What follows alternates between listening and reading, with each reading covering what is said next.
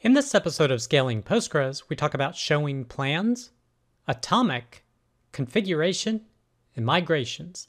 I'm Preston Jameson, and this is Scaling Postgres, episode 107.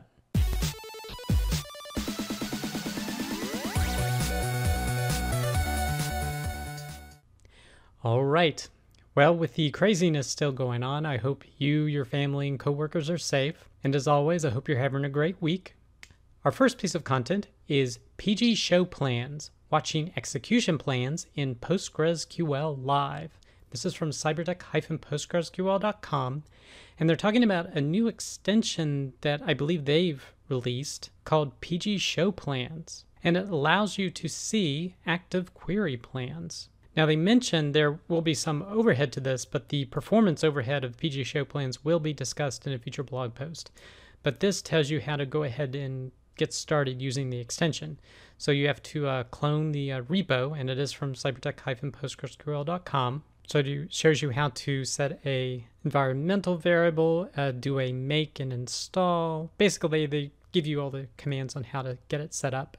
And then you need to add it to your shared preload library, so it will require a restart. But once you get that set up, you can look at query plans. So they did an example here where they had to set up a long-running query with a PG sleep, and then they queried the view, essentially, PG show plans. So you see the actual query you're running here, the select all from PG show plans, that's what this record that's being returned. But then the next one is this selecting all from PG stats. So you can see the exact query that's being used for this. So in a long-running query, you can get what that plan is for that query using this extension. So this is really great. I can see a lot of use cases where this could be beneficial. The only question is, what's the performance hit like that they're going to cover in a next blog post? What would be interesting is, because adding it to the shared preload libraries requires a restart, I wonder if there's a way to activate it or inactivate it that would, say, just require a reload. But a very interesting new extension. So if you want to learn more, go ahead and check out this blog post from cybertech-postgresql.com.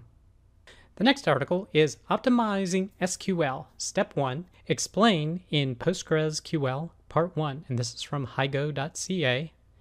And this is a basic post explaining how explain works. So if you're using the extension from the previous post, this can tell you how to interpret the results. So they start from a very basic start, explaining how the query processing works, running through each of the stages. And it shows you a basic explain command and then goes over and explains the different output and what it means. They also cover things like, you need to be sure that your table is analyzed to get the most accurate reporting when doing an explain, and also that explain analyze actually runs the query for you.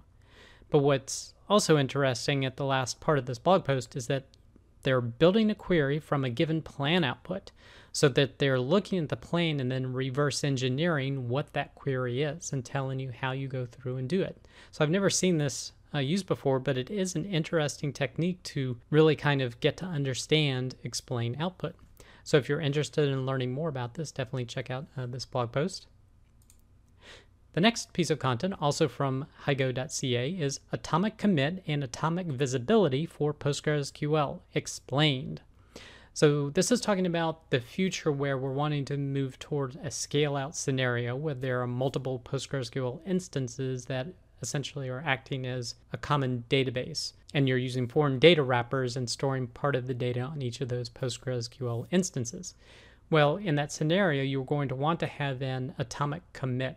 So basically, you have a commit that occurs across multiple foreign servers, essentially. So they go through the process and explaining why that's important, where you're going to have to do a prepare transaction in each of they're calling participants, but they could be the foreign servers. They're going to return a result, and then they're going to go ahead and commit or roll back in terms of the decision and resulting in the result of that transaction.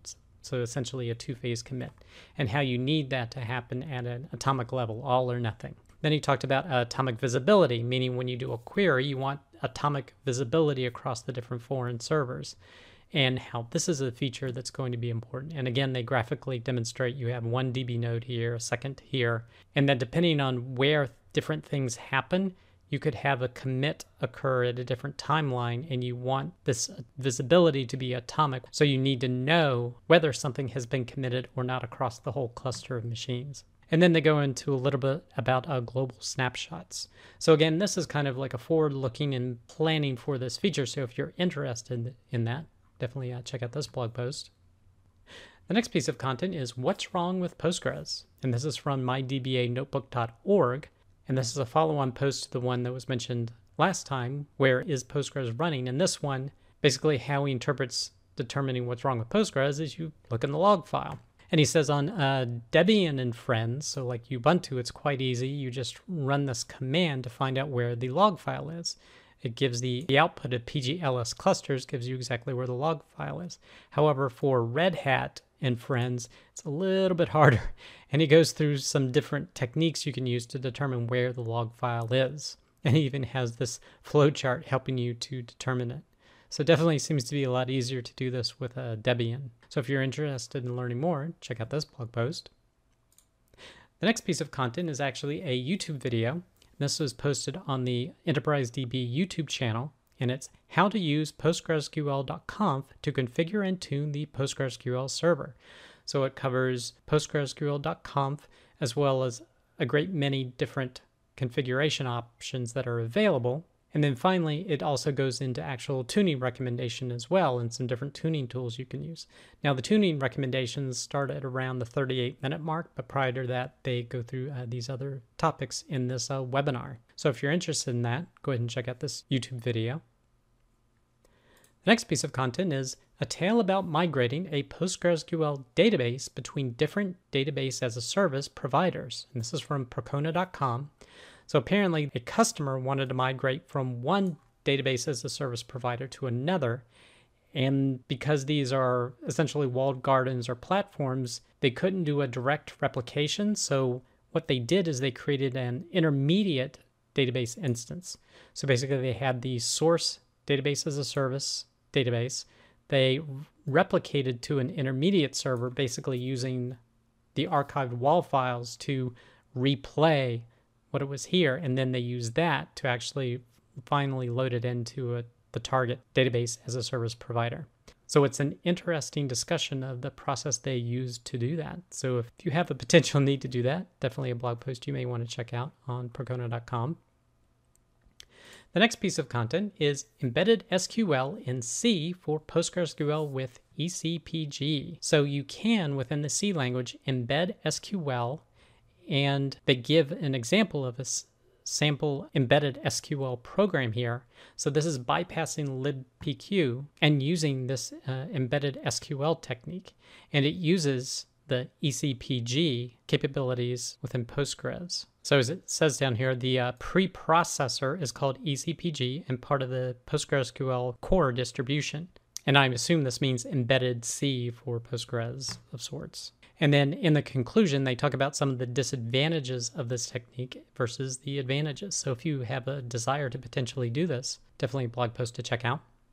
The next piece of content is logical replication between PostgreSQL and MongoDB. And it looks like they're using a change data capture method and a MongoDB decoder plugin they developed to be able to stream data from PostgreSQL servers into MongoDB. So if you have this particular use case, you may want to check out this blog post from higo.ca. The next post is Developing PostgreSQL for Windows, Part 3. So this is Part 3 of the post about developing for PostgreSQL on Windows. This is from secondquadrant.com. The next post is PostgreSQL GSS API Authentication with Kerberos, Part 2, PostgreSQL Configuration. Now last week we presented Part 1, which described just setting up Kerberos on Ubuntu. The second one actually sets up the PostgreSQL configuration. So they're talking about setting up the key file, doing the PostgreSQL client authentication, the username maps, and user authentication. So if you have a desire to use Kerberos with PostgreSQL, definitely a blog post to check out. The next piece of content is that the PostgreSQL Person of the Week is Dave Kramer. So if you're interested in learning more about his work and contributions to PostgreSQL, definitely check out this blog post. And the last piece of content is tile serving with dynamic geometry. And this is from crunchydata.com. And again, this topic covers the PG tile serve. They're a microservice for interfacing with PostGIS. And this one talks about building dynamic geometry, such as the series of hexagons here, and how you can do it using this tool. So if you're interested in this content, definitely a blog post to check out. That does it for this episode of Scaling Postgres. You can get links to all the content mentioned in the show notes. Be sure to head over to scalingpostgres.com where you can sign up to receive weekly notifications of each episode, or you could subscribe via YouTube or iTunes. Thanks.